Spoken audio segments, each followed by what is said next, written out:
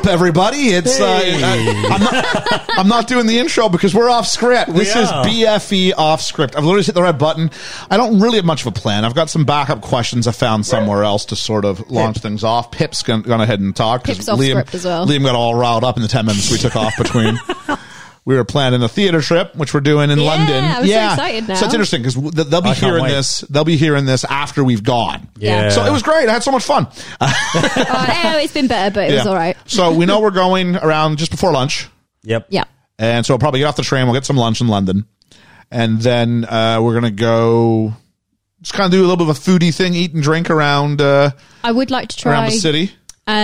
What's it's called? Oh, the pizza place.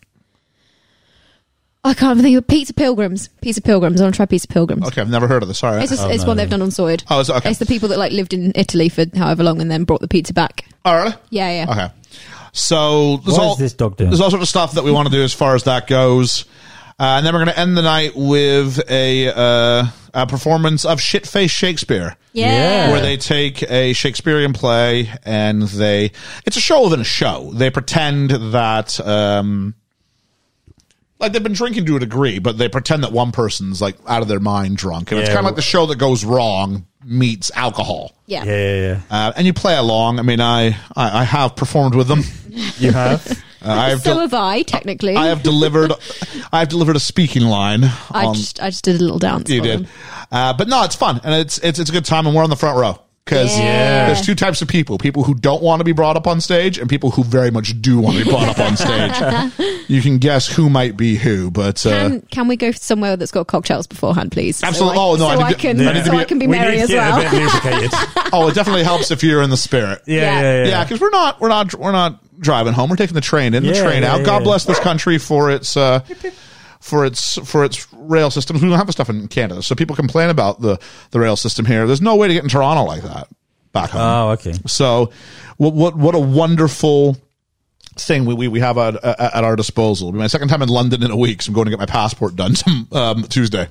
Can we find some sushi somewhere too, please? I'm okay with whatever people want to do. So I think there's some fishy going on there. Yeah. So I don't know. I'm looking forward to our trip to London because we haven't been for a little while.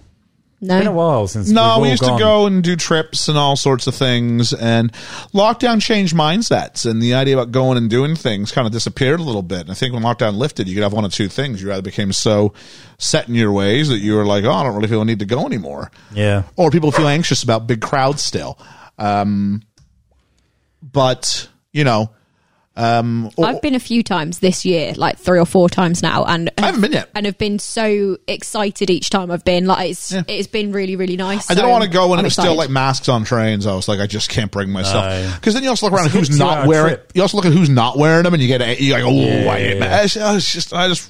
I just want to go and have a good time. You know what I mean? Yeah. You know what I really want to go to at some point before it closes, but I don't think it will because they built a purpose-built venue. ABBA Voyage.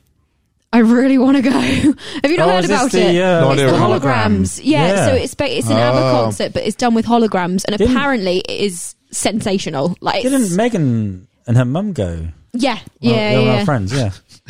There's name dropping people. But I really want to see that. I think that would be amazing, but that's expensive still because it's only they built an arena for it. Oh, okay, cool. They reckon since this technology has happened, a lot more are going to follow suit. So we're going to see people like Elvis do stuff. We're going to see these people come back and do stuff. It means you got to suspend your disbelief that they're really not there. Yeah, but how else are you going to see? But I'm not, because I'm not seeing them. I'm seeing a recording of them. Yeah, but I mean, the reviews. So I'm going to pay concert prices to go watch. The reviews for ABBA Voyage is incredible. A really strong concert DVD. Well, yeah, you're in the environment. They've got until dance we see it, we can't stuff make comment, can we? No, but I don't know. Jeez, I mean, I don't know. I'm up for seeing something different. It'd be and if I don't like it, then I won't. Here's an empty theater, but we're going to project Hamilton on it for you. But you still instill with all the people that are watching it. I think the selling point of the ABBA Voyage one is that they've got a main arena in the front, main standing dance area in the front, so you can go and dance along if you want to, and there's dance booths and stuff. So That's one selling point. Like, I went and saw We Will Rock You, the actual show, right? And so the difference with this being, I guess it's the actual artist. But so We Will Rock You is a completely nonsensical musical. You ever see it? Yeah, it's rubbish. Oh, it's terrible. Yeah. But the last 25 minutes are gold. Yeah. Because it's just people, like literally it's like a mini concert happens at the end. Where everybody just comes out of character and you just sing Queen song. That's the best part. Yeah. And I looked around and the median age of where I was like, I don't know, 50, 55 plus. Yeah. You know, I was too busy, thinking I saw Russell the Postie and going, should I go see if it's him? I don't know if I should go see if it's him. But so if it's anybody, I'm surrounded by people in that's what it is, yeah. It just feels like, man, I get gouged enough to go to real concerts. Now I'm going to get gouged to go watch a hologram. It is really expensive. That is the problem with it at the moment. But I think it's because they are paying off this, like I said, purpose-built arena and the technology they've made. Like the hologram technology is leaps and bounds beyond what we've had in the past that they've using in this. But I'm going to be a giant hypocrite. So if you're going, oh, am I? I'm going to go, look, we'll give you a chance. We're going to set it up. We're going to give the holograms going to look like Oasis coming out at Nebworth. Oh, okay, that might be worth seeing. Because that's a specific with like-minded gig. People. Yeah. Specific gig where you go, that would have been great to have been there on that day. Yeah. I can kind of, but you got to suspend your disbelief. Yeah. I think I have an easier time when the parties are alive than when the parties are dead. Because I've heard about Jay-Z doing this. Natalie Cole and Nat King Cole did like a duet where like he was a hologram and she was live. Yeah. Those are difficult. So I've heard about this coming for quite a while. I just didn't realize we've done like full runs now. Yeah, no, they built a full arena for it. Like it's just outside of London, and it genuinely looks amazing. But again, I can't pass comment until I see it. Yeah, I've not seen it. I've just heard things. They're also talking about movies like bringing back like James Dean and stuff to do, digital James Dean. Well, it depends what your theories are on how would that go? Who does that go to? Do you know what? I always feel, I mean, Ethan would probably have some sort of word that he would use here that'd be young. I'm going to say I always feel uncomfortable if the person has passed. Yeah. I always think that, capturing someone's likeness and then presenting it posthumously, at least in the case of what we're talking about with ABBA, it was like a recording of something that was actually happened at some point. Yeah, so that's what they look like. Like they look. Yeah, it looks. They look real. And they're back in their prime. Yeah. Yeah, and they also did. I think they also did. Like Jack Black in the film we just recorded, had the ball motion thing. Oh, okay, the Muppets. I totally forgot what movie we just did. Yes, so did I. They actually stood on and had their bodies done and moved in specific ways and done. So there is real new live action stuff. Yeah, that they've put back into this hologram. I mean, if you're them, it's genius. Well, yeah, because I don't have to get off my couch and you're going to send me checks. Yeah. And also, right. There was a time back in the 90s when they would have paid £1 million to see. Oh, they turned down a lot of big money. Yeah. I wonder if they're kicking themselves now. I know, right? Yeah. Yeah, so look, there's them even in the, recently in the monocapture suits. Okay. So they did it, they did the monocapture as themselves now, and then they've put old footage over the top of it. I mean, it's interesting. I mean, I play video games, and the wrestlers will be, or the hockey players, they'll get someone that'll do the motion capturing. But for wrestlers, they all get motion captured and scanned and stuff like this. So I guess in some formats at home on my TV, I'm willing to sort of accept that for as realistic, because I guess it's a bit different to sit in the crowd and sort of.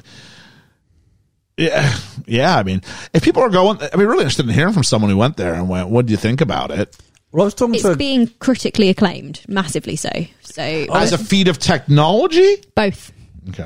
I was talking to a guy the other day, and he was saying that there's an Elvis one at the moment where they have took old footage of him, got the old backing group in real life, and they've interwoven him talking to the backing group.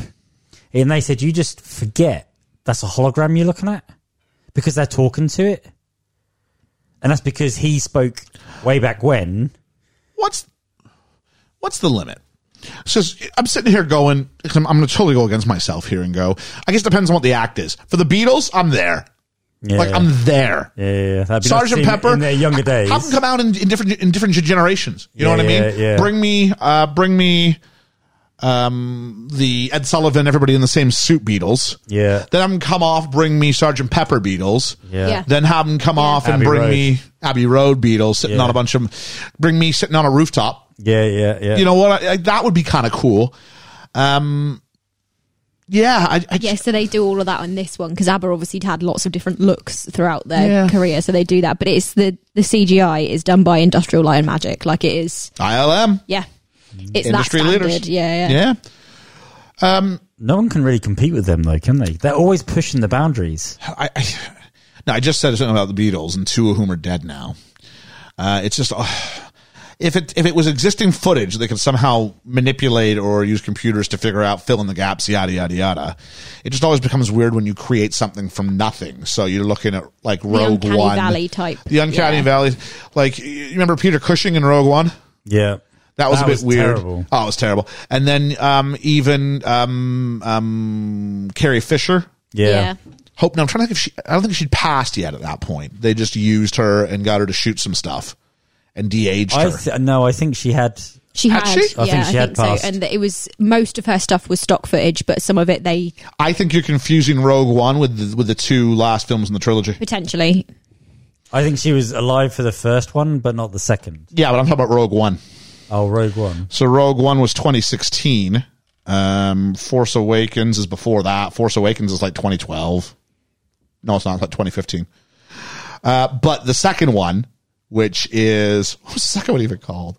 Oh, I hate it. The Last Jedi. Last Jedi. Yeah. That's that one she was CGI'd, wasn't she? That's 2017, so Rogue One's right in the middle. Yeah. I think she does the CG for Rogue One, where it's just her going, what is that? Oh, hope. That's all she says, right? Yeah. But I think she does that part, or she's got a part in it or something. But when they build it from nothing, that's when it gets really, really weird. Yeah. And you're like, I don't know how I feel about this. Bit janky.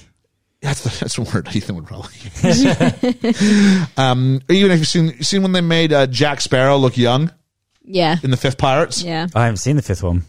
It's not really worth your time. Oh, okay. Yeah, it's better than 4, which isn't saying much. 4 is a disaster. Is that on Stranger Tides? Yeah, 4 is the one where they decide that we don't need Orlando Jordan Bloom. Sorry, Jordan Bloom. Orlando Bloom. Orlando Bloom or Keira Knightley. We can do this Yeah. without them. And the 5th one, they went, yeah, we're missing a giant. You can't just recast any. Because they just thought, we'll just recast 2 new young people. What's the one where Orlando Bloom come back but as part of the ship? He traded his soul or something. Well, that's kind of the storyline of 2, 3, and 5. Oh, is it? Oh, Is he the acting captain of the ship at this point? maybe. That's 5. That's 5. That's 5. I might have seen it then. 5 he's in, but she's not. Yeah, because he can't I step can't off the remember boat. them well enough Huh? separately. He can't step off the boat, can he? Not in 5. No, in 3, his dad can't step off the boat. Yeah. Yeah, I think I've seen that then. Or I've seen bits of it. Is there one after that? No. Okay. That's when they started talking about the re-talking with Margot Robbie because Johnny Depp was tainted. Are they not bringing him back at all now? Oh, there's talk about bringing him back now. I'm like, you guys forget like how sick people were of those films by the time we got to number 5. Yeah. And how like they'd messed up everybody. Like Jeffrey Rush was like missing a leg. And Yeah. I'm like, I don't need The this. first one, though, was a genius. First films. Hey, go back in the archives, folks. First film's really, really, really good. Yeah. What do peeps? Sorry, I've just been reading up about No, you're fine. Voyage. What are peeps doing? What are people's feeling? How their summer's been? Anything going? You know what this is for me? This is my summer of Marmite. Summer of Marmite. I've eaten a lot of Marmite. Have you? I've decided to go because when I was a kid, I loved Marmite. Would you call that Vegemite over there? That's It's the called Marmite. Australian Marmite's a version. brand. Oh, is it? Yep. Is it the same stuff? They're both yeast based, but I think I've never had Vegemite. But okay. from Margot Robbie, which I want to do this sometime. She's done like Snack Wars. Oh, okay. Next time I go back to Canada, I'm going to film you guys doing like Canadian versus British snack foods, Oh, That would be okay. good, That'd be yeah. cool. and we'll put it on the Patreon and stuff like that. Nice. But I should have brought some of my continental snacks tonight. I didn't think about it. that would have been cool. We could have done some of that actually. But that's all right. We didn't really know what we were doing fully at any point. So, but Marmite is, geez, I'm trying to explain it now. If you're from America, because I'm not sure you get Marmite in America. Okay. Marmite is a yeast extract. Yeah. Yeah. Pretty much it's the runoff when you make beer. Yeah. You have all this extra yeast. It's part of the process of making beer. Yep. And the good people behind the company who make Marmite have figured out a way to make it into a savory spread. Now, it's very strong. It's a Very strong, salty umami. umami for your sorted peeps kind of flavor. It gives depth. It's like imagine if you reduced Worcester sauce to its bare essence. Wow. To where it was. Have you had Marmite? No. Oh, really? Can we get Liam to try Marmite right now? He's just his vocal reaction would be No, we'll set that hilarious. forward for another time. Next time when I know it's ready, we'll start off with that. I just can't be what bothered. Marmite is really good in like stews and stuff. Yeah, A little bit I of was looking up ways to use Marmite because I rediscovered it. Went, oh, Gravy. But it's about. Oh, that's good too. Yeah. I've also heard it's good in making your own burgers and things like that. It gives it again that depth of flavor. But Okay. when you have it on a piece of toast or something like that, which people are known to do, Yeah.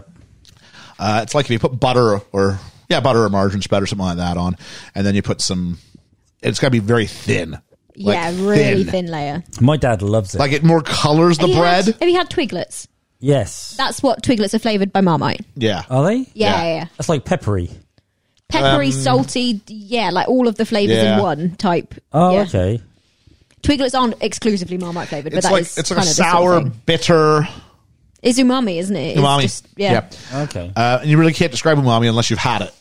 Yeah. No. Things with that sort of flavor palette to it. Seaweed is umami as well. I imagine a lot of different seaweeds. cumin's earthy, but I think that's kind of umami. Is it? I don't know. I don't know what the technical would be. Yeah, I don't know which things they fall into. So I was going to say about Marmite. He's licking my knee. Why are you licking my knee, You Bobby? strange boy. So there's that. I don't know. That's been something I've done this summer. I'm trying to think of what else I've done. I've been massively into this YouTube series called Beard Meets Food. Oh, okay. So Beard Meets Food is this. Does it get in the way of eating? He says he's the UK's hairiest competitive eater. Right. And I don't really care about his competitions, but he does these like food challenges where he goes and eats like, he'll go to a restaurant and he'll order like a ridiculous amount of food. So he'll either go to like a franchise restaurant, like Five Guys or something like that, and order like 100 pounds worth of burgers. Jesus. And like eat them in one sitting. Wow. Or he'll film himself for a day just driving around and he'll have like a calorie count of how many calories he's ingested that day. Or he goes to like restaurants that have like we have the Big Eater Challenge. If you eat this in 30 minutes, we'll give you the meal for free and a t-shirt. And he'll go around and just keep knocking those off. Yeah. And he does go to competitions and stuff, but I think he's realized his best way of he doesn't do I don't think he's focused as much on competition more because I think he's realized his money's coming from his YouTube channel. Yeah. And documenting this stuff. And people are just like, see, he was in Swaffham the other day. Wow. Yeah, I was like, oh man, if I obviously he doesn't advertise because he'd have like a big group there. It's not really what he wants to do. No. But he sets the camera up and he just films them eating. And once he starts the process, he just like time lapses a lot of it and he'll stop, he'll make a comment and he'll time lapse some more, but he does like a voiceover talking himself through. It's the greatest stuff. If you find more recent stuff, he seems to be a lot more polite. That he seems a bit of a bit of an ass in some of his earlier ones. Oh, okay. Maybe he's just a young man who's growing up and you sort of mellow out a little bit. Is this all that sort of stuff. is this like another spin-off of Man vs. Food? I think it's sort of hitting those sorts of, because I think in the wake of Man versus Food, lots of restaurants took on these sort of challenges to tap into that whole sort of male ego, because it's almost exclusively male competitive eating or So big I'm eating just finding challenges. some. I've got a list of 10 best eating challenges, food challenges in London. There we There's go. one that you'll probably quite like because it is, where is it? Red Dog Saloon's Naga Viper wings. So you get 6 of the spiciest chicken wings in London. So you have to eat all of them, and then you're not allowed to drink anything for 5 minutes afterwards. Yeah, those things get like stupid hot though. Like I like a spicy food, but I think 1.6 million on the Scoville. yeah, I just don't see myself doing it. But you know, it's just been kind of great fun. So I've been sitting there as I try to diet and lose some weight and things like that. I'm getting some sort of catharsis, I think, out of watching him gorge himself. So There's a faux one. I just think how and where do they put it? Because you got to stretch your stomach out. that must take some working out. I think it's And your jaw, yeah. in your jaw because it's chewing.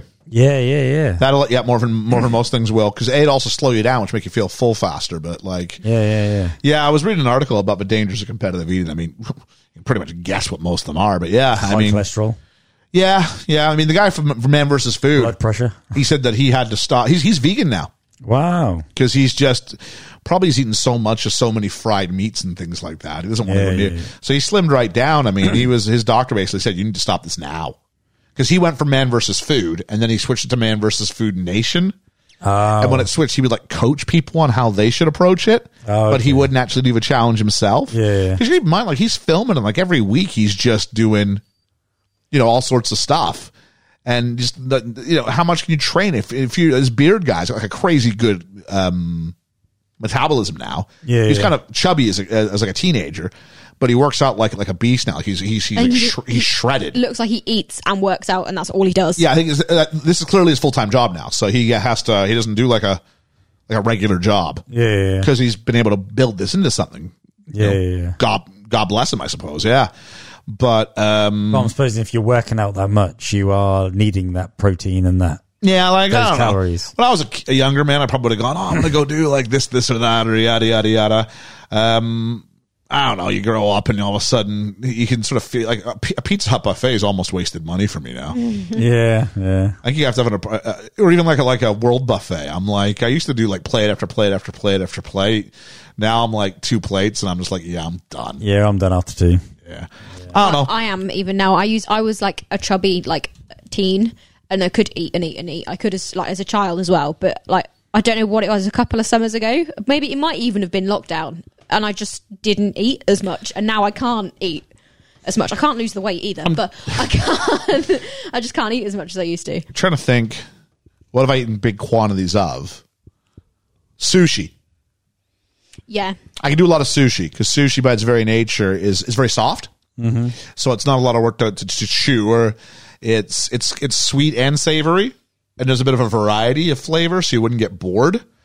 Once I went out for sushi with some friends, and it was a bit late getting together because they wanted to go to the mall and return something. So we went to the mall, we returned it. It took forever. And then we got to the sushi place, and it was 2 different prices. There's a price point if you have lunch, and there's a price point if you have dinner. And they were about to switch from lunch to dinner, and they didn't want us because it was in Canada, a lot of sushi places are all you can eat. Yeah. So they didn't want to charge us the lunch price and then have us like sneak all the afternoon, like all the evening price food. Yeah. By going, we'll have some of this, because they've obviously charged us a different price point once we started. Yep. Which in hindsight, I would have said, just charge me the evening price. I'd be fine with that. Yeah. But so we're trying to guess everything that we're going to want. And so you have to order everything now. Usually you'd be able to just go ahead and say, I'll have some more of this, and I'll have some more of this, and I'll have some more of this. Yeah. But this was now. Yeah. And we're like, all right, so we're just naming things, and I'm ticking things off. And then they went away and they left. I looked at my friend and went, is that a lot of food? I felt like a lot of food. And we're sitting there, and they bring us these trays of food, just trays. See, I take one look at that, and I'm looking at it, and I'm going, but if you don't eat it, you got to pay for it. You got to pay for food wastage. Yeah. Do you? Oh, yeah, because it's not people going, I can't have any. And they throw all that stuff in the bin, or they say, I'll just take it home. Either way, they made stuff that they didn't need to, so you've cost them extra money. Oh, okay. So it was like a food wastage kind of sort of rule. And so I'm sitting there going, so we start, and about, 15 minutes in, my friend Megan just like sits back, and I know that look. I'm like, no. I'm full. And I'm looking, there's like rolls. Full sushi roll. So many pieces left. And I'm like, what do I do here? And I'm like, all right. And so I managed to eat the whole thing. But at the end, we went up to pay, and they always have that cat that's got like its paw up. Yeah. And I don't know why. Lucky cats. I like rubbed my nose against its nose. I hadn't drank anything, right? Yeah. But all I can reason with myself, because I sat there going, what am I doing? And so I determined I was sushi drunk. Somehow eating that much sushi must have a change in your temperament, because I never would have gone up and like, I'm not sure I wasn't trying to be disrespectful at all. It was just me. I had an out of body experience when I came to. I was rubbing noses with this cat. I'm going, what am I doing? That's funny.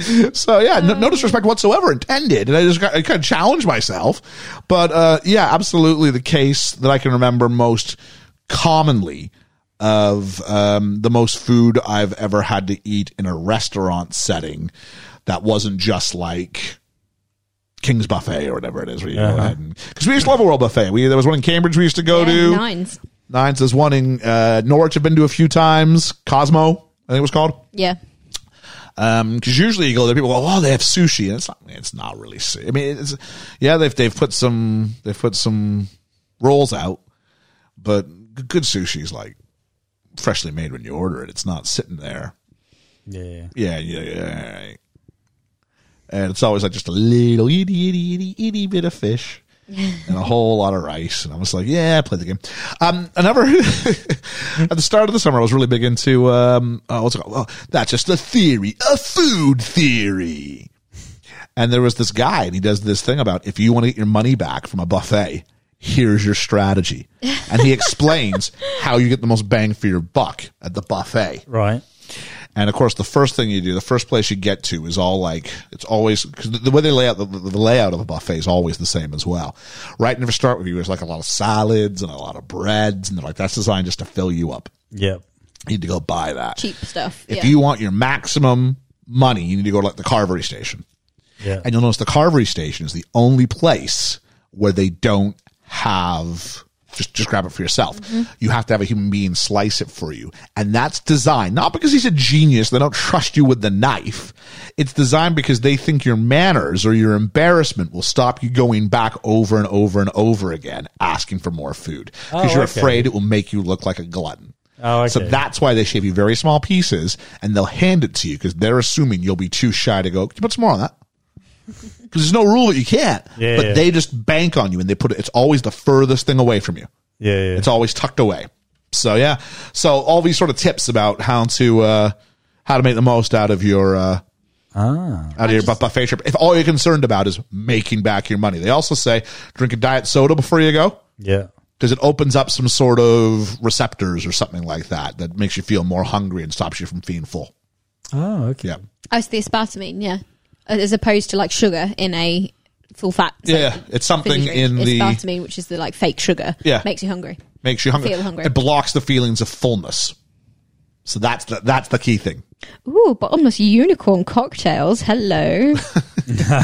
George is planning a trip. No, I'm currently looking through a list that is called 35 quirky restaurants in London. Last time I had all you can eat sushi, it was in London. I had to sit on the floor. Weird. That I'd find struggle to eat sitting on the floor. Yeah. You probably eat less sat on the floor because you're like hunched over. Yeah, maybe. Yeah, I don't know. Maybe it's make you feel as uncomfortable as possible so you leave sooner. Yeah. Say bye. Yeah. Yeah. I've worked most of the summer. Yeah, you have. This is my first more than 4 days off in a row since February. Yeah, you mentioned that at some point. And yeah. I'm very excited because I'm having a week off. That's good. It's good. It's going to be weird though. I'm going to get into September, and I'm dropping down to like 2 days a week at work because I'm doing uni full time. And that's going to be weird because I'm used to obviously doing a lot more than that. So, what does full time mean? Like double what you're currently doing? Or more than that? Double what I'm currently doing. Yeah, okay. Yeah, so I've done 2 years, which is equivalent to like my first year at uni. I now will be doing 2 Oh, so you've been doing years half speed as it was. Okay, I get it. Yeah. Okay, fair enough. Yeah, so I'll be finished. And you're enjoying that, yeah? Yeah. Yeah, good. I shall be finished this time 2 years. I'll graduate, hopefully. Excellent. Way quicker than I did.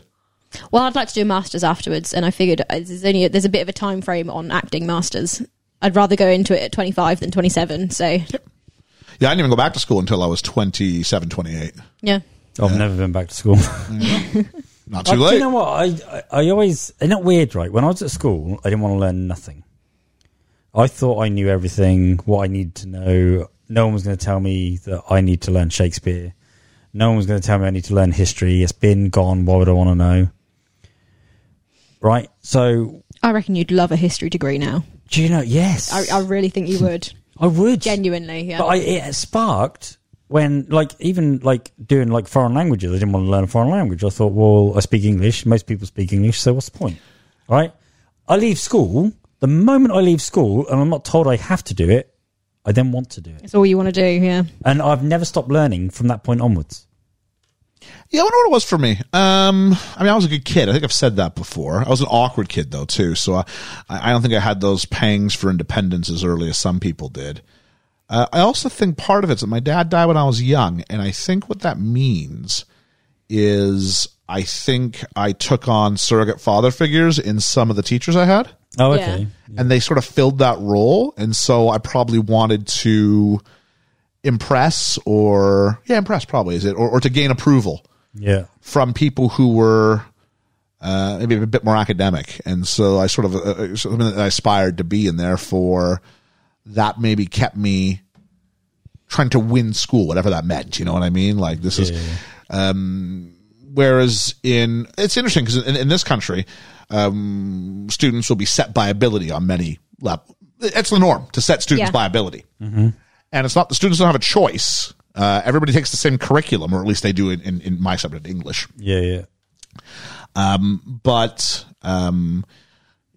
where you get put is kind of directly at the basis of your past performance in order to get a say in that.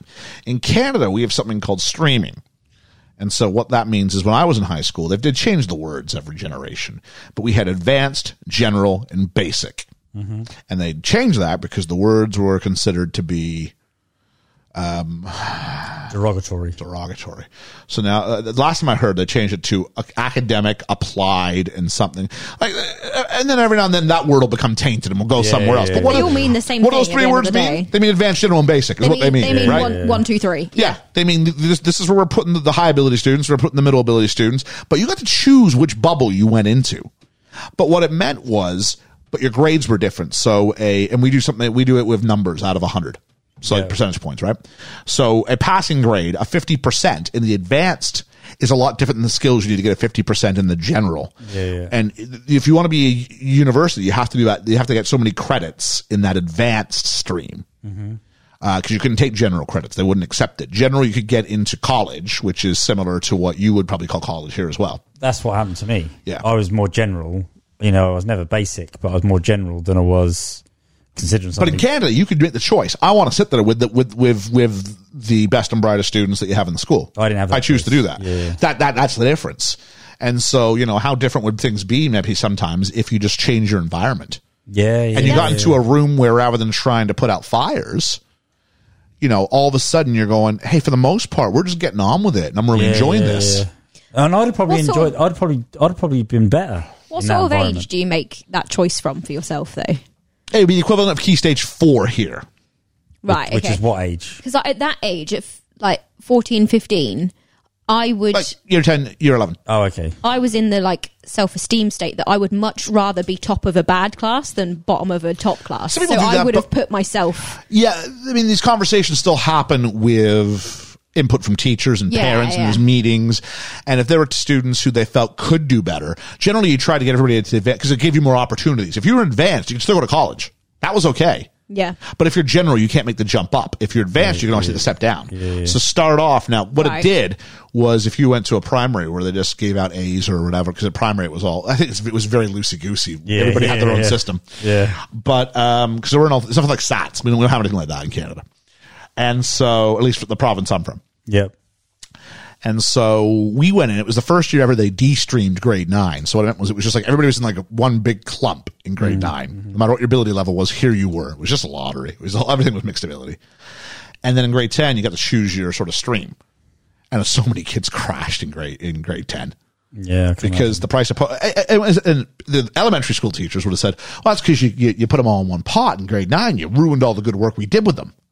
I mean, well, everyone else going, no, it's because you guys are just making stuff up at primary, and they're not really what you said they were. And I'll say this much: I was one of, I want to say 2 kids, maybe 3, for my primary who ended up going all the way through on that advanced stream. Wow. Yeah, like we did much lower than the rest of the schools. Looking back, it took me to the end where I looked around and went, It's like, nobody in this class is from my primary school. What is going on? I wish I'd applied myself more. I look back and I virtually regret it the day I left. And I don't know why. I just didn't. Why didn't I just toe the line? Why didn't I just go, right, let's knuckle down, let's do this? These things don't happen in a vacuum, though. You've got friends, you've got friendship groups, you see other people doing things. I was never pressurized into doing anything. Peer pressure never came into anything. But I just... But there's an implicitly accepted standard, though, isn't there? Yeah. Yeah. I just didn't apply. If I didn't get it, I didn't want to know.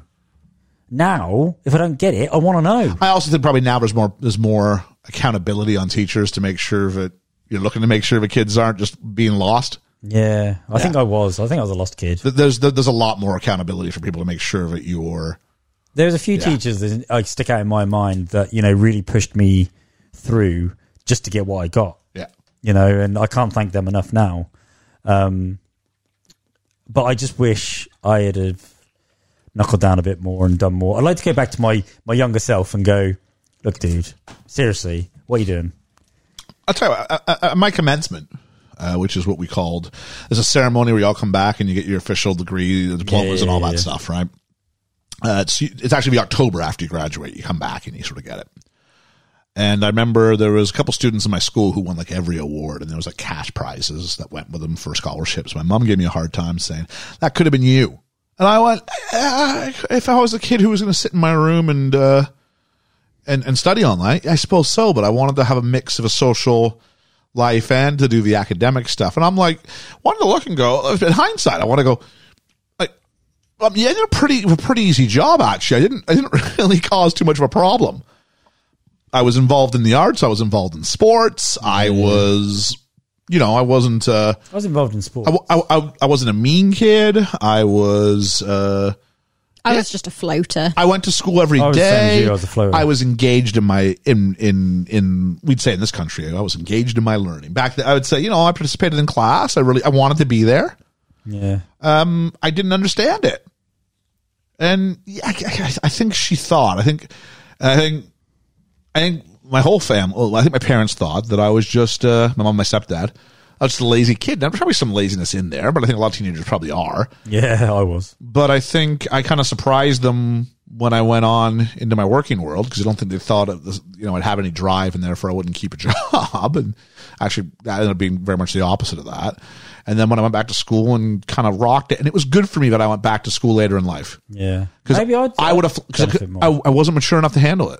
Yeah. I wasn't. And if you took away all the governors out of my life and let me just go nuts, and here's like several $1,000s for your bursary and yada, yada, yada. And then here's this, so no one's going to give you a hard time if you don't go to school. I'm like, I don't know how much I would have shown. I might have been, I saw when I was at uni, these first year students who drink themselves out of their food budget with 2 months to go. Yeah. And who don't show up, and they end up crashing out of school with nothing to show for it, except for now a big pile of debt. Yeah. Because their student loan's going to be paid back at some point, and it's different in Canada from where it's like here. Your student loans are completely different to ours, aren't they? I mean, I did 8 months at uni at the time you're supposed to do uni, so I just turned 18 and went off to do musical theatre degree, and crashed out in like the March, April, because I got ill, basically, was the long and short of it. But our student loans system means that because I didn't complete a full year, I only have to pay back £10 a month, and I can change that. I could put that at like 10 pence a month if I wanted to. Yeah. But I don't. I leave it at 10 quid because it's just... Yeah. I might as well pay 10 quid back. But the amount of like... what's the word? Interest on it. Like, it's over double what it was when I started already, despite me still paying little bits off. Isn't there a certain time in life when that just get erased? I think it's 25 years. If you haven't paid it all back, they basically go, obviously this degree didn't help you out any, so we're cancelling the debt. Yeah. I think they might have changed it recently, that they don't ever cancel it out now, but it's the amount of money you have to be earning in order to actually pay anything back in the first place is quite high now. I still think there's a write-off date. Yeah, I think it's a bit later now. Which is why Rishi Sunak is trying to curtail in some of the degrees that are being offered. Yeah. Because there's certain degrees that are being offered that, for the majority of people, aren't going to increase your earning capacity. Yeah. So all we're doing then is funding people to go get jobs that they can't ever pay back, and that feels like... Because the way the system's supposed to work is... And I get this. They pump money If it's not going to be a burden, you pump it back in. if you want to morally go, we think everybody should have free post-secondary education. I'm fine with that with governors. I'm fine with that with the idea that the course they're taking actually has Some value. sort of moral value. Yeah, is what I was trying to say. Or societal value, or Yeah, whatever it is, yeah. right? And number two, that you pass. Yeah. Because I'm not paying for someone to go but I think everybody, education is the greatest sort of tool by which you can have social mobility. Hey, I was a council estate kid who was on free school meals, Same. all that stuff, right? So everybody would get there. If you're in North America, this might be different, but we used to have vouchers for when you had your free school, so when you had your meals for school. Same. And they would take a little tab out of the book you had. Oh, we didn't have that. We had a disc. Oh, really? Yeah, a disc. So you'd go to the front office in the morning and you'll pick up a disc. And there was only very few of us who had them in the school. Oh, we had perforated Completely books. different now. Yeah, it's not even, you don't acknowledge it. You just go up to the line and go, free school meal. And then they give it to you. Actually, your thumbprint would now do it. They're now thumbprint now, yeah. But we had a perforated ticket, and everybody else's. I remember my head talking about how he was embarrassed because his was a different color. Hey, man, mine was a different color. So everybody else's was like yellow. Mine was like pink. Yeah. And my pink told everybody that we were below a certain income. Pay grade. And as a result, a form of social assistance we got was that we didn't have to pay for the hot meal that I would get for free for school. Other parents would pay, and that's the same system that still exists today. Yeah. It's just cashless, and you just go ahead and hit your thumb. Yeah. So they can get whatever, well, not whatever they want, but like what they'd get, and they don't have to have the embarrassment. They have the same thing I do. They get it because I get my lunch just free at work. Yeah. I have a daily stipend, so they get so much a day. And if I don't know how it works, if it refreshes every day or if it means you get this much for the term, I imagine it's better. Imagine this, just get it for the day, and that way it stops you from getting in the trouble with the kid can't eat. That feels against the merit of it. But that's the way that goes over here, and so. Yeah, I don't know if it's any different. I haven't worked in a Canadian school proper, but we didn't have. I don't think we had anything like that. Yeah, it was very looked down upon when I was at school in the early 90s. Yeah, and like I say, these discs showed everybody that I had free dinners. yeah. And obviously that was me and my sister, and there was a few others in the school, but very few of them. I don't remember being picked on for being poor. I was never picked on, but it was frowned upon. But I still got.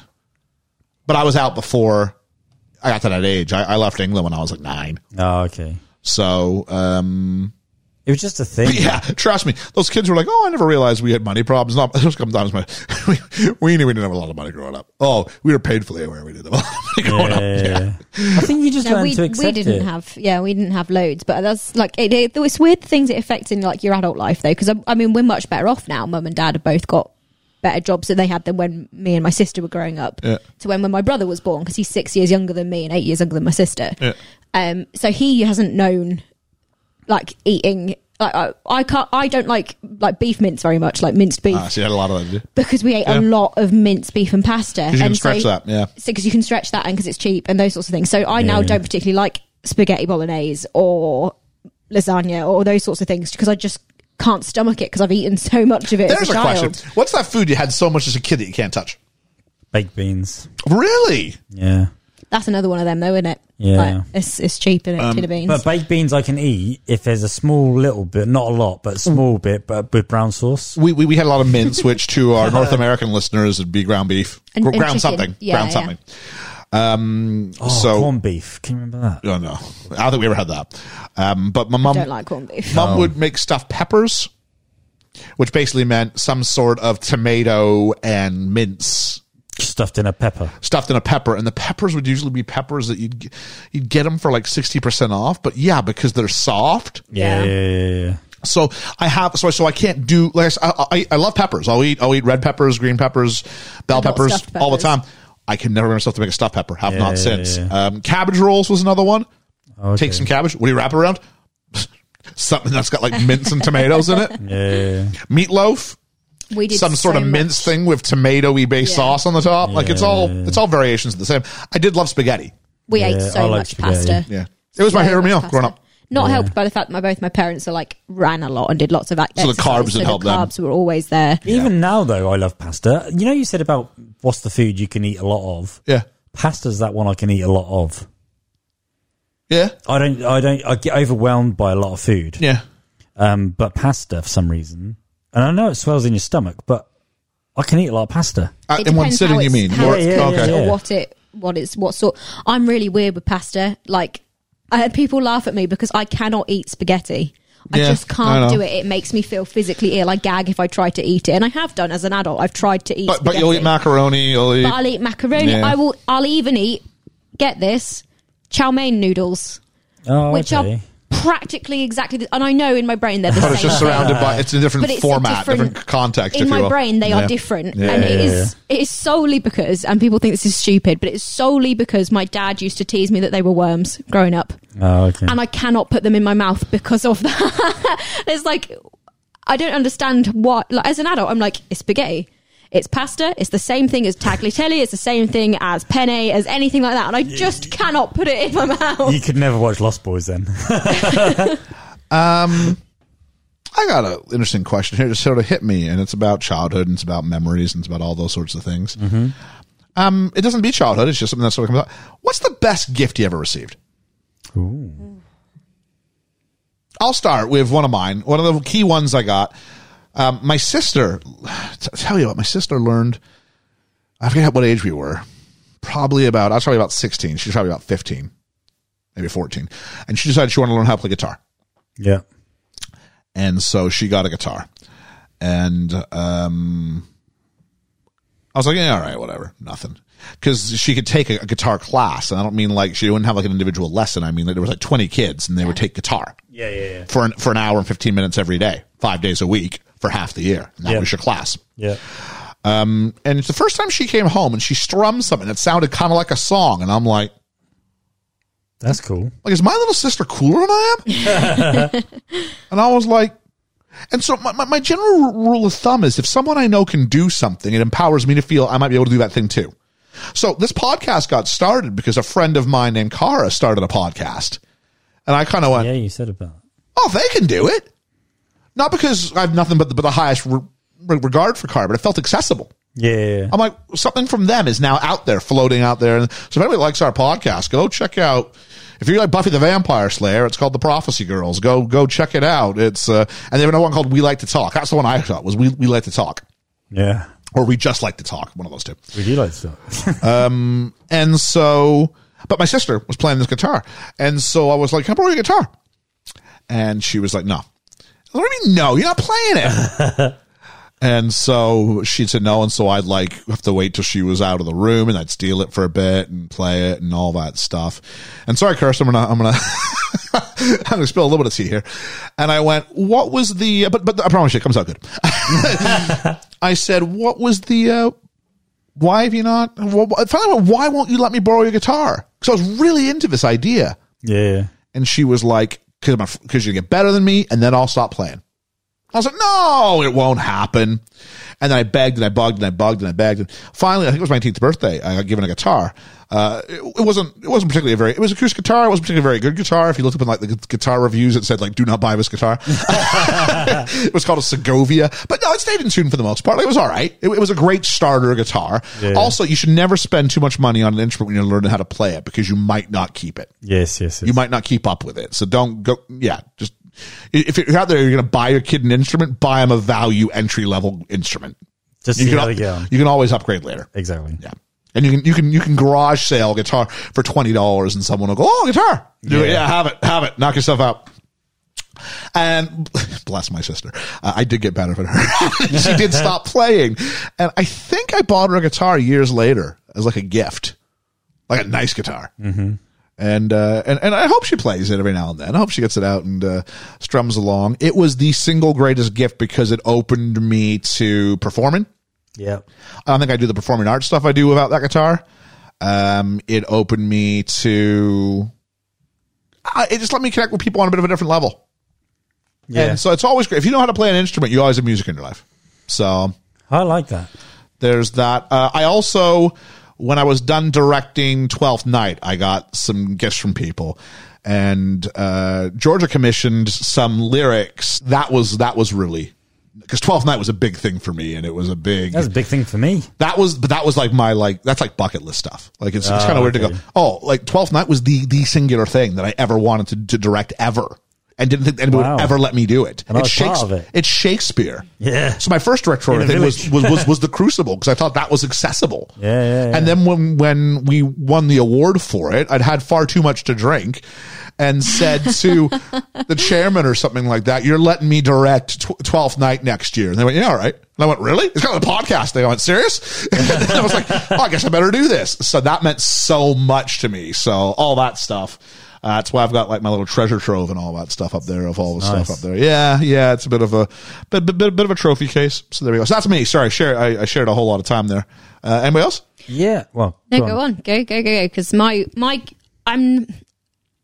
parents aren't the best gift givers in the world. They're like, that's not their thing. It's not what they do. So like growing up as a child, I haven't had many memorable ones. Not like the guitar thing, anyway. So go ahead, and I will continue to think of bits and pieces. Okay. I got my very first bike, and I was probably about 5 when I got my first bike, and I had an older sister and a younger sister, and my older sister was already riding before me, and my younger sister, I think, was about to, and I'm like, why am I not getting this? Why can't I ride a bike? And I remember watching this guy ride by me going, how do they stay up? How does that work? There's nothing holding him. There's nothing supporting him. How does that work? And I wanted this to work. And this bike, and I probably had a week, 2 weeks, and I still hadn't ridden it. And I so wanted to. So there's a playing field right outside the back of our garden. And my dad took me down on this bike, and he's holding the back seat, and we're going up and down the field. Bless him. And I'm looking around, and I'm constantly looking at him behind me, not what's in front of me. So I'm going all over the place. And I can't see why I can't stay up straight. It's because I'm not looking what's in front of me. I'm looking behind me. So he's telling me, look in front of yourself, keep going, keep pedaling. Don't stop pedaling, keep pedaling. So I keep pedaling. And anyway, long story short, I'm pedaling away, and I'm going, so Dad. And I look back, and he's feels like miles behind me. As soon as I see he's not holding me anymore, donk, I fall on the floor. And it took me a while, but once I got on the bike, it was my biggest independence I had at such a young age. On a bike, I could go places. Yeah. I could see things I'd never seen before, go further than I've ever been before. And I remember thinking, this is amazing. And as my mode of transport, I had various bikes through the years, right up until my late teens. You know, even my first job, I'd bike into work, you know, from where I lived, which was 6 miles away. You know, and that was just my independence that I remember thinking, yeah, come on, guys, this summer we're going to go the furthest we've ever been. You know, and you could go for miles, you know, and we did. We covered loads of stuff. And that bike was the first time I went, yeah, I felt good, you know. And I remember that so vividly and so well. And, yeah. That's probably the single. But I also remember this as well. I remember getting that bike thinking, this is brilliant. And years and years and years later, bearing in mind, we're not really that well off. Yeah. My mum's an alcoholic. Always has been. We don't really talk anymore. I don't really say too much to people about it. Only my closest friends. I don't know why I'm talking on the podcast about it. But anyway, yeah. My dad gave her the money to buy this bike for Christmas. And little does he know, 3 days before Christmas Day, she's only gone to spend that money on drink. Mm. And so my dad then has to try and find this money because he wanted me to have this bike. And I didn't realise how much more overtime and effort he put in those last 3 days, right up until Christmas Day, to get that bike. So he bought the bike twice over. Yeah, twice over. There you go. You know? And without that bike, he could have just got me something else. But that bike gave me that independence to go and do what I wanted and go further. And, you know, he didn't realise how much of a knock-on effect that had. But if he hadn't done what he'd done to get that money back to buy that bike again, who knows? Yeah. And that meant more to me years later, knowing he'd bought it twice. In theoretically, yeah, definitely. You know, so yeah, that's probably the single most best. I like heartfelt stuff as well. So say like somebody, I mean, a friend of mine, she gave me a rock once. And she was just like, oh, this is from a beach that she had gone to. And she'd shown me pictures. And I said, God, that's a lovely place. I'd love to go there. To this day, I can't remember where it was. And she gave me this rock. And I was like, wow, that's amazing. And I love the fact that someone actually gave me something from a certain place that they'd been that they enjoyed. So it don't have to cost things. Was it warm? Hot rock. Hot rock. No. Did you smell what it was cooking? No, but I'll tell you what, it raised a few eyebrows. There you go. Any thoughts? Yeah, no, gifts that are probably the most valuable to me are like gifts that people have given by either like agreeing to do things with me or like saying we're doing this, and that's so experiences. Definitely experiences. I mean, one of the weirdest gifts I can remember wanting as a child and being ecstatic Christmas morning when I opened it was a mini fridge. Like I was that kind of a child. Like stuff has never been my thing. Like I appreciate things that have had effort put into them and actually mean things, but stuff isn't really my go-to. I mean, one of the best things I've ever had, I guess, given to me was the permission to get a dog. Yeah, that's cool. Like I live with my parents still, so I couldn't just go and get a dog. Like I wasn't in a great place for a while. I think a lot of people aren't, but I wasn't particularly at this point. I went, I need a dog. Like I need something. And so I'd seen these puppies advertised on Facebook, as you do, and went and made an appointment to go and visit them. To be fair, completely behind my parents' back. They didn't know I'd been, those sorts of things. And I went and I saw them and I met the mum and dad and those sorts of things and people that owned them. And I came home and I told my parents what I'd done, and then I wrote them a letter. I remember you talking about this. Yeah, I wrote them a letter basically saying, this is where I'm at, this is what this is what I think will help, blah, blah, blah, blah, blah. And they said yes.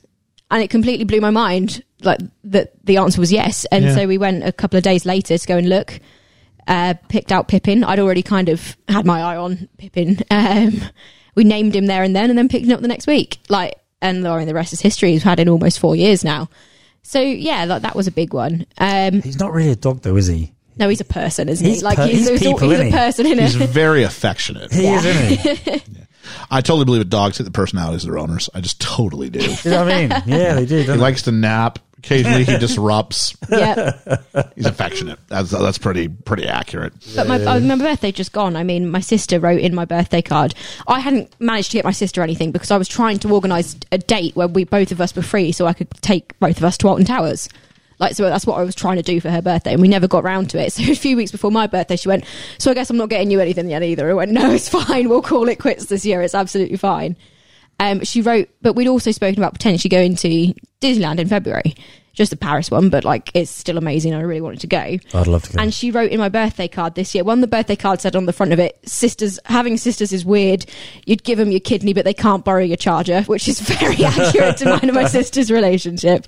But she'd written on the inside, she'd drawn a little balloon with a little Mickey Mouse balloon, and had just written Disneyland February 2023 in it. No, we hadn't booked anything, nothing like that. But the fact she just put it in there, it solidified, yeah, we're going. It was just really nice. That's cool. No, it's good. It's that good. One got me, yeah. I guess why, that's the thing about stuff. I think the guitar was my choice because it wasn't just stuff. It's not just an object. Something, yeah. I got a video game system. One of my last gifts my dad gave me before he died. I think it was the last Christmas gift he gave me before he died. It was either a bike or it was a Nintendo Entertainment System. And the bike's cool because it gives you freedom and gives you all that stuff, right? So that's cool. But the video game is fun and all, but it's just stuff, you know what I mean? Eventually whatever stuff you get bored of. But the guitar gave me a skill that I still used. I had to play the guitar doing 12th Night. You know what I mean? Without that gift, that's a different experience. Maybe it doesn't happen at all. I'd love that experience. I'd love to be able to play the guitar. Yeah, so I tried. Ian tried to teach me. Yeah, I did. It did not go well. Your hands are very small. My hands are too small and my knuckles click out of place. It was just a recipe for disaster. We're almost going for an hour. What I want to do is I'm going to finish this if I can. We'll do a little bit of a rapid fire towards the end here, if that's all right. Yeah. Okay, yeah. I've got, you familiar with the show Inside the Actor Studio? Yeah. James Lipton? James Lipton, yeah.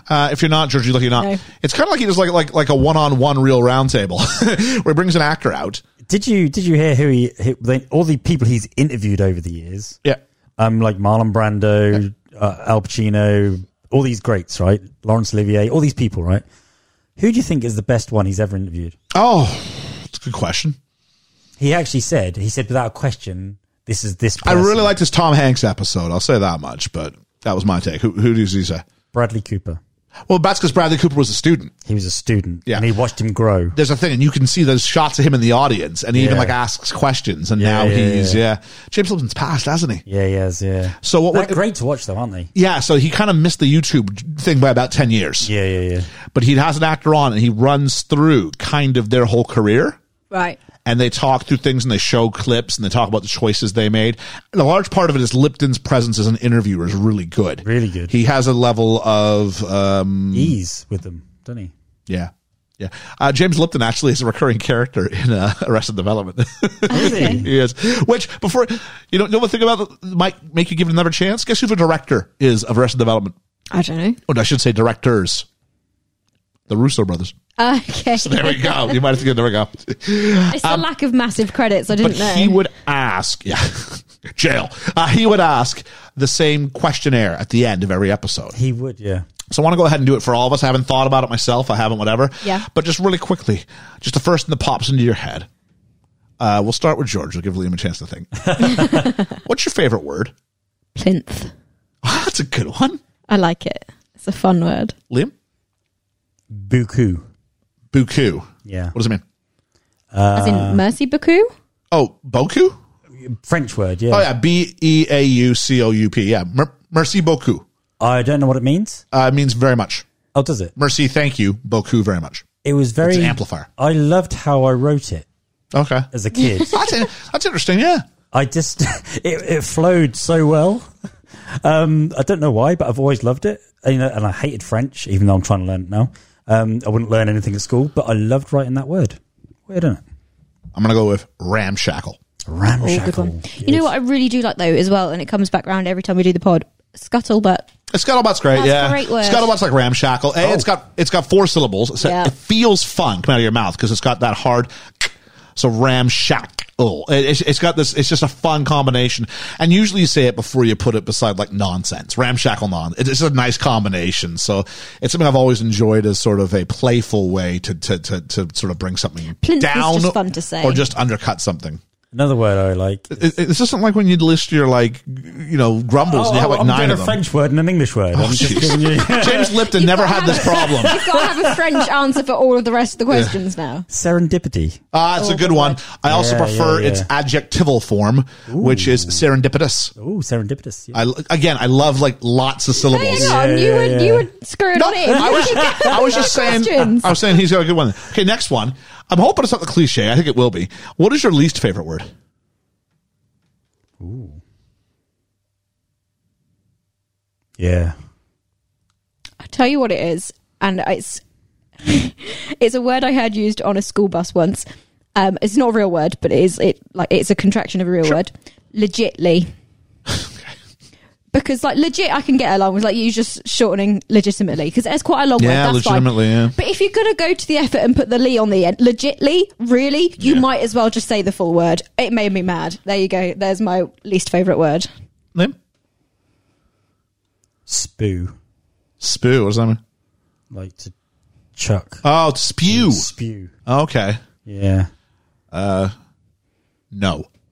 Ooh, good. Don't like no. No. Ask me if I want to be on this podcast. Spew. No. Because I'm afraid the answer will make me spew. Legitly. ask me if we're good friends. Ask me if we're good.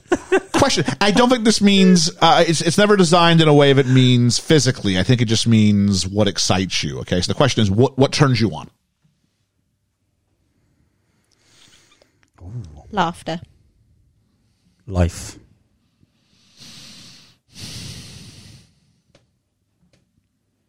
And food. A new idea. A new idea. I have a passion for life. When I teach, I'll actually be teaching something, and if something pops in my head that I've never thought of before, I'll get really excited. I'll go, no, write this down. This is really good stuff. I will. And they always laugh. I go, no. After a while, they go, yeah, he's probably onto something, and they write it down. Yeah. What turns you off?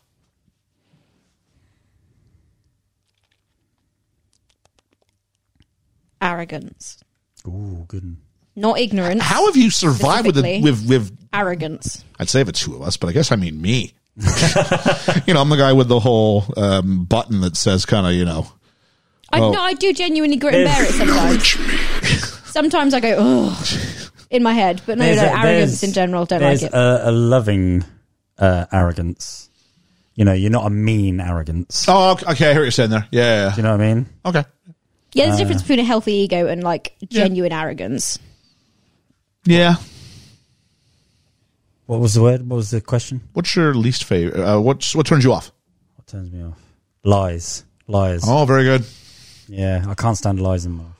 I'm going to go with unkindness. Yeah, good. There's no reason for people to be mean to each other. No. There's none. I was just having a Facebook conversation with someone about something like stupid. And sure enough, you go with one, they come back with another, and they go, listen, dork, or it was something like that. And I'm like, I even went back, we're going, hey, we're having a conversation. What reason? I think he was going to reciprocate. I'm going, we're having a conversation. We can disagree without coming to some sort of personal attack, can we not? Yeah. And then he shut it down and went, well, I just think, I said, that's fine, then say that. But why, especially online, I mean, it doesn't anger me as much online because you can't have a face with it. But when I see someone just treating someone poorly, oh my word, done. Done. What sound or noise do you love? Oh, it's really cliche one. It's a specific sound. I really like the sound when I'm laying in my hammock at work and it starts raining at night over my top and it goes. What were you going to say, rain in the morning or something like that? Yeah, like rain. The sound of rain on a roof I do really like, but the specific of that environment, because I'm nice and cozy in my own little den, is quite nice. I quite like that noise. Kind of rifting off of that, I like the sound of water, just running water. Okay. It calms me, it soothes me, something about the motion of water. The sea in general. The sea. The ocean. Oh yeah, the ocean. Yeah, massively so. Many times I've found life a little bit tough and I've gone to the beach. I'm such a water baby. Yeah. No, it's good. It's good for the soul. Yeah. Laughter. Yeah.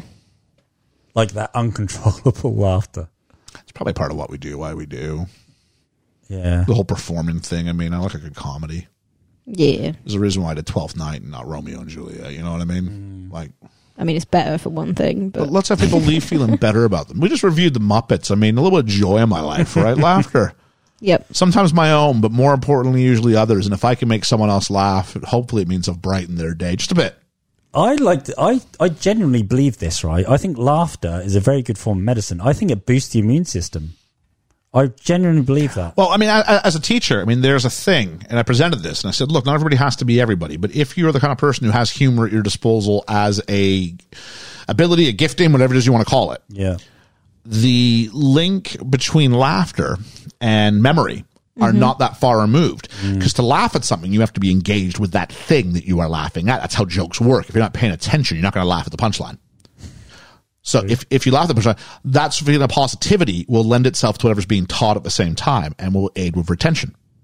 And also just your feeling towards that place. So it's why humors can often be very, very effective. It's why a lot of people might have their favorite teachers and the humor might come into it. Not always. Yeah. There's some who are turned off by because if they don't find you funny, it does the opposite. Yeah. You know what I mean?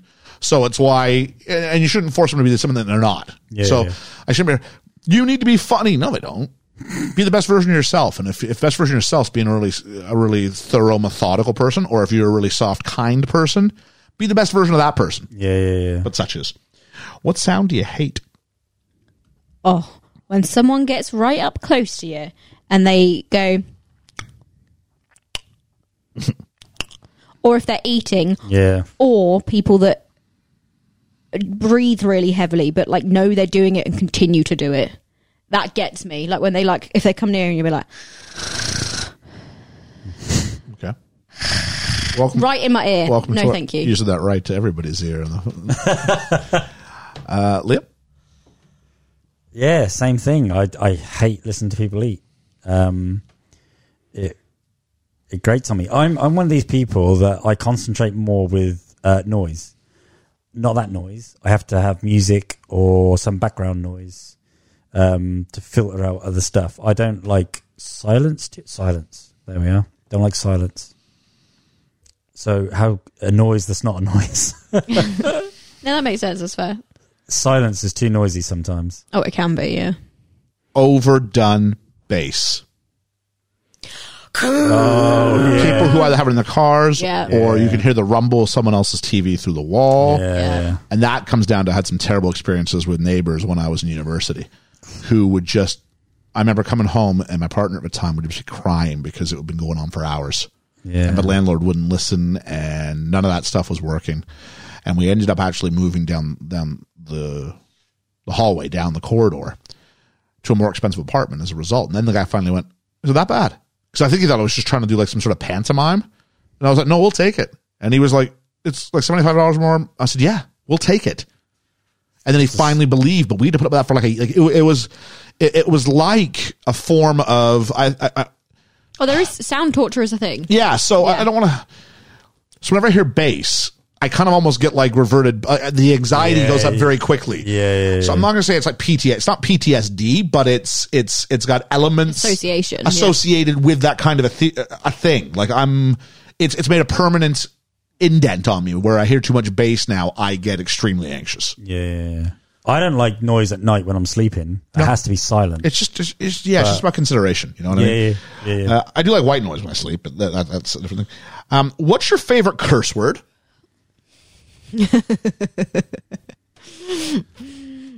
Twat badger.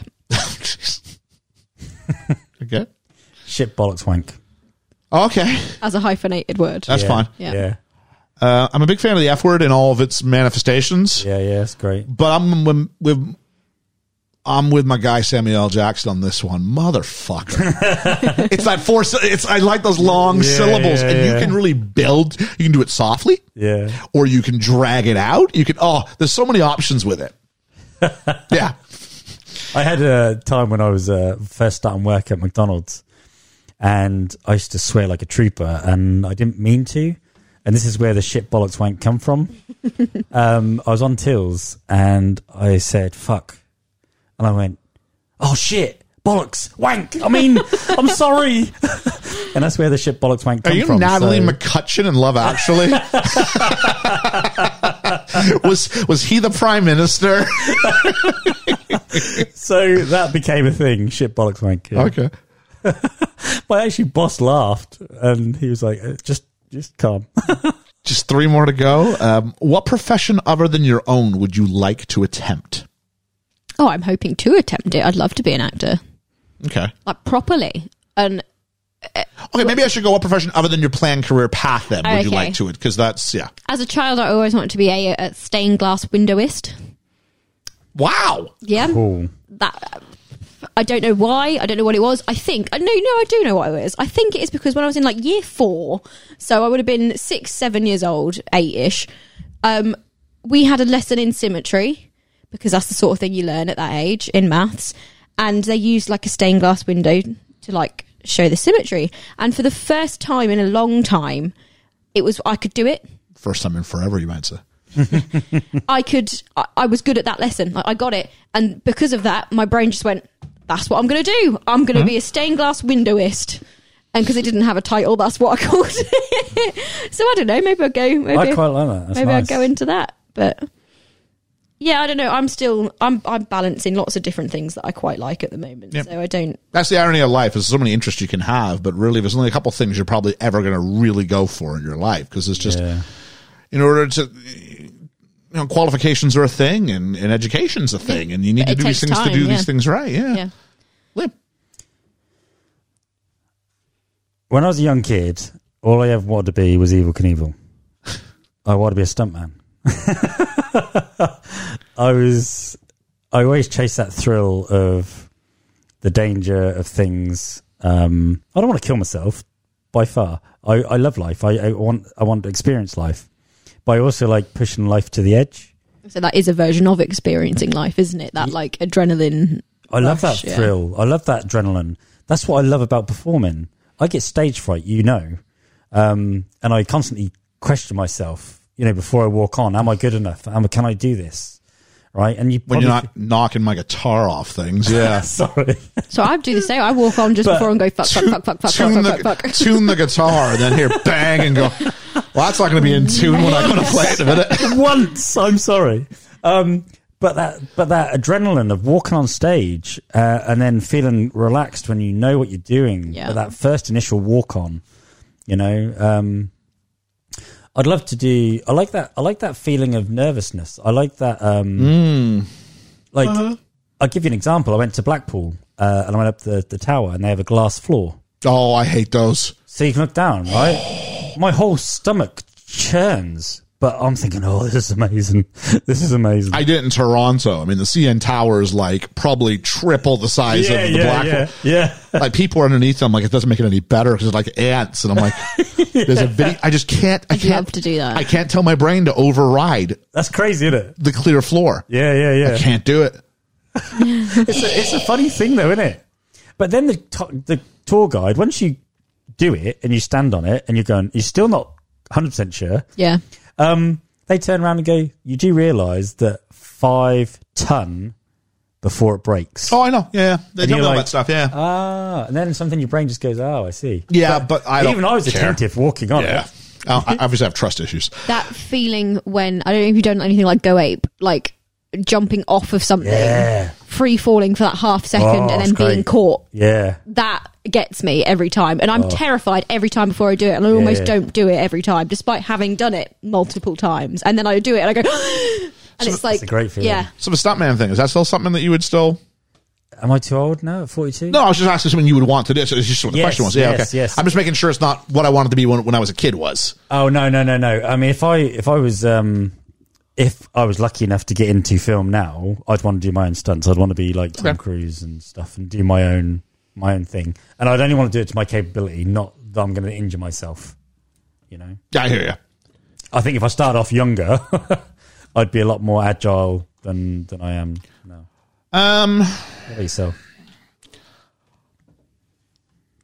You'd be in a rock band, wouldn't you? I mean, I'm trying to stay away from the performing things. I think we've all done them to a certain degree, so it kind of goes ahead. I mean, I've always wanted to be in a band. I'll say that much. I've never been able to be in a proper band, and I feel it's one of the great ironies is that every time I tried, it was like, is it me? Am I the problem? Because every time I'd go, I'm like, it's not going to work for this reason. It's not going to work for that reason. I'm like, maybe I don't play well with others. I'm like, maybe that's what it is. Because I remember I played in this one band, and every time someone hears you can sing, they always want to try and recruit you into their band. I think I once got a job because the guy thought I'd join his band. It was weird. I mentioned I play guitar, and the HR guy was like, "Did you sing?" I said, "Yeah, I'm probably better at singing than I am at guitar." And he goes, yeah. So we're going to offer you the job. But you want to come see my band play? I was like, the answer's got to be yes, because you just gave like it's not the ink's not dry on this contract yet, right? Yeah. I'd love to have been, and in a world, England's great because everything's so close. Mm-hmm. So I would have loved to have tried some sort of training for like, it's going to sound daft, but I would have loved to have been like the next Paul Heyman, been like a pro wrestling manager and like walked around and used my voice to rile people. It's like a panto, isn't it? Just rile people up and get them to like, because they're always villains. Oh, I'd have so much fun with that. You would. And have a chance to do it when I was younger, didn't have responsibilities financially or sort of otherwise. Not that I have any kids or anything like that, but just, you get to a certain point and you're like, do I give up my, for a very insecure, the time to do that's when you're younger. And so there's one Paul Heyman, you know what I mean? Like there's not huge amounts of work for pro wrestling managers out there. So really it's like, or if I want to talk more or less of a performing thing and more of a proper thing, I always thought I'd be a pretty good lawyer. Yeah. I thought like a trial, like a trial lawyer. Yeah. I guess you call it a barrister here, maybe. Yep. Yeah. Yeah. Back home, there's not called lawyers. So yeah. Oh, okay. Yeah, I'd be up for that. Or, I mean, when I was in high school, I really wanted to be in the radio, which is kind of a little bit different. I mean, we're doing podcasts now, so I don't think it really counted. So, yeah. But I think for obvious reasons, maybe. I think I got a little bit of a... The problem is, I mean, what do you do in radio now? There's nothing that lets you be a personality anymore. Everybody just works for a corporation. True. Unless you get to be big enough where you're like, what's his name? Howard Stern. Yeah. And you get to do... Not that that's what I want to do, but yeah, it's just... limiting. So yeah, I don't know. What profession would you not want to do? Ooh. And I don't mean like, Oh, okay. I don't mean like garbage man or like, not sort of somebody who's a garbage man, but I mean, not those things that are just naturally like, oh, those are gross jobs. I wouldn't want to be a sewage plumber. Or I wouldn't want to, but like legit jobs that people might be holding in esteem that you're like, nah, I just would be terrible for me. Yeah. Lawyer. Okay. Couldn't do it because I couldn't. I would really struggle with finding the line of what I believed and what was like right and wrong and those sorts of things. I definitely couldn't be a defense lawyer. Yeah. Like, I just could not. That's do where it. you have to believe in the You're right and wrong thing, innit? Well, if you're a defense lawyer, it means you have to believe in your role, that they believe the best defense, even if you don't believe in them. That would be a hard. I'm with you on that. I think I want to be a prosecutor, but the money, of course, is so much better on the defense side, isn't it? Yeah, of course. Yeah. A computer analyst. Just looking at numbers all day. Could you imagine me on a trying computer? to figure out how to turn it on? Could you imagine? A PC fixer.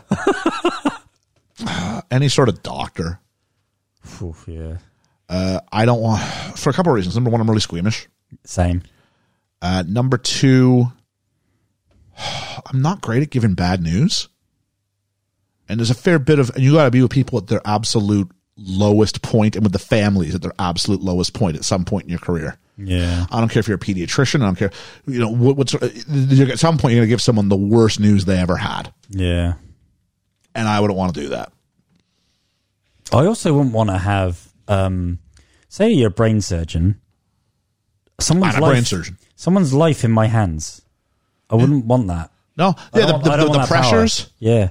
And then people maybe checking, how do you, like, if something goes wrong and then you have to go to like an inquest and all that stuff, like, jeez. Do you know how many, I probably shouldn't say this, but how many doctors drink? Oh, I'm sure. I mean, that's incredible. Yeah. See, I'd quite like to be something like a midwife or a first responder, like a paramedic. I'd quite like that. Oh, I struggle. I'd quite like that job. I mean, I've done. I know it's not the same thing, but I have done some quite high level first aid before, and like both in training and in actually using it in the real world. So like, you're very good. I don't. It's not like that. It's not the adrenaline thing, but it's like that. I like being able to be the person in the situation that can step in and help. See, I freeze. I like that in other avenues. Yeah. I think physical health it's just not mine. No. Whereas I go, yeah, I got this. Yeah. I can do it. I might freak out a little bit after. I wish I could, but yeah. But I don't. I just freeze in situations like that. Last one. Ooh. If heaven exists, what would you like to hear God say when you arrive at the pearly gates?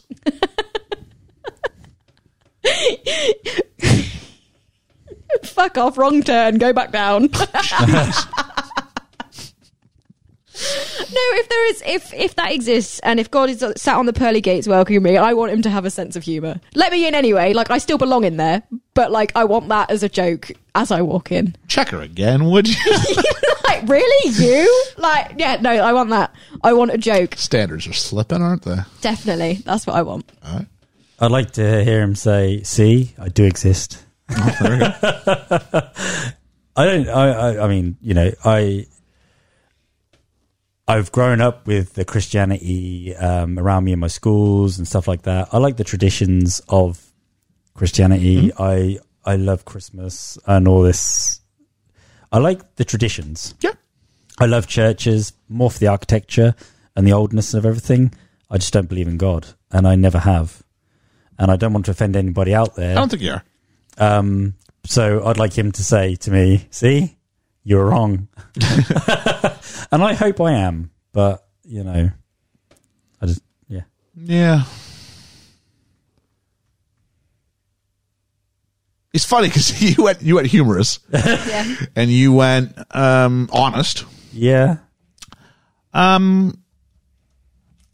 You deserve it. Good. I think it's part of that. I was thinking of a question for a different day. And a different go if this works out. People are like, yeah, it was all right. Listen to another one of those. And I was thinking about something, and it's sort of this lifelong pursuit of this ideal. And I won't say it's not this, but I'll say this as kind of a version of it. I used to come across this quote a long time ago. It says, humility is the only character trait that once you realize you have it, you've lost it. For you to go, I am humble. Well, that would, no, you're not. Yeah, you're not. Yeah. So I think it's always a lifelong pursuit of humility. And, say what you will about, the sort of playful arrogance and all that sort of thing. Yeah. There's nothing more humbling than when like a student be like, hey, you really helped me with all. I had a run in with a student at a Costa a few months ago, where a student I taught him like once a week in like year 11. That was it. Or year 10 or year 11. I forget what it was. And he came up to me and thanked me and said that he was studying English literature at a very prestigious university over here, and said it was because I inspired him or something like that. And I was like, I taught you in like year 7 when you were like 11, dude. And then I taught you once a week when you were 15. And they want to put the prayers on you. I'm like, no. Like, you're giving me way too much credit here. Like, that goes to you.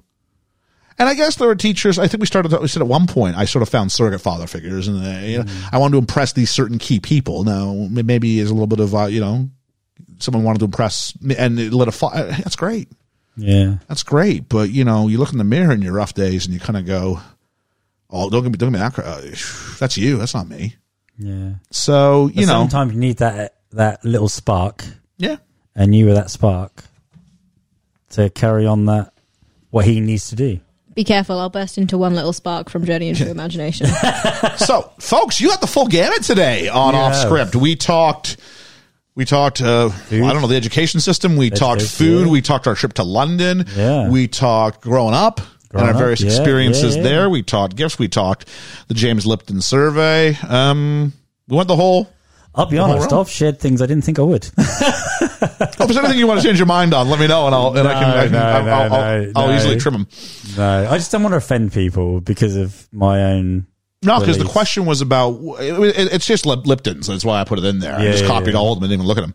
And I do remember that was his last question. It was. I think he's asked it almost exclusively to an American group, which I think probably are more culturally. Maybe even prepared to answer that question. Yeah. Even if it's in a playful way. I don't know. Yeah. I wonder what Will Smith said when he got the question. You can Google it. It's out there. God has put me on this planet to love. I'm a vessel of love. Yeah. Vessel of love. The vessel of love to slap the crap out of someone. Him. Jeez. So that's it. Let us know what you think. I want to thank Georgia and Liam for coming on and just having a bit of an honest chat. I want to thank you too for actually doing this because, you keep throwing these new ideas out. You keep throwing these. Well, this was a Russell the Postie. I went, no one wants to hear this. I guess we'll find out. So, Russell, if you haven't listened to this, when we saying this isn't going to cause anyone have gotten to it. Not going to know anyway. Well, there we go. I just hope people appreciate the honesty, and I hope they, people really seem to like it when we sort of drop the veil a bit and do a little bit more. So I don't want to make this a regular, but every few months, there's nothing wrong with just doing a little. Let's go off script and just turn the mics on.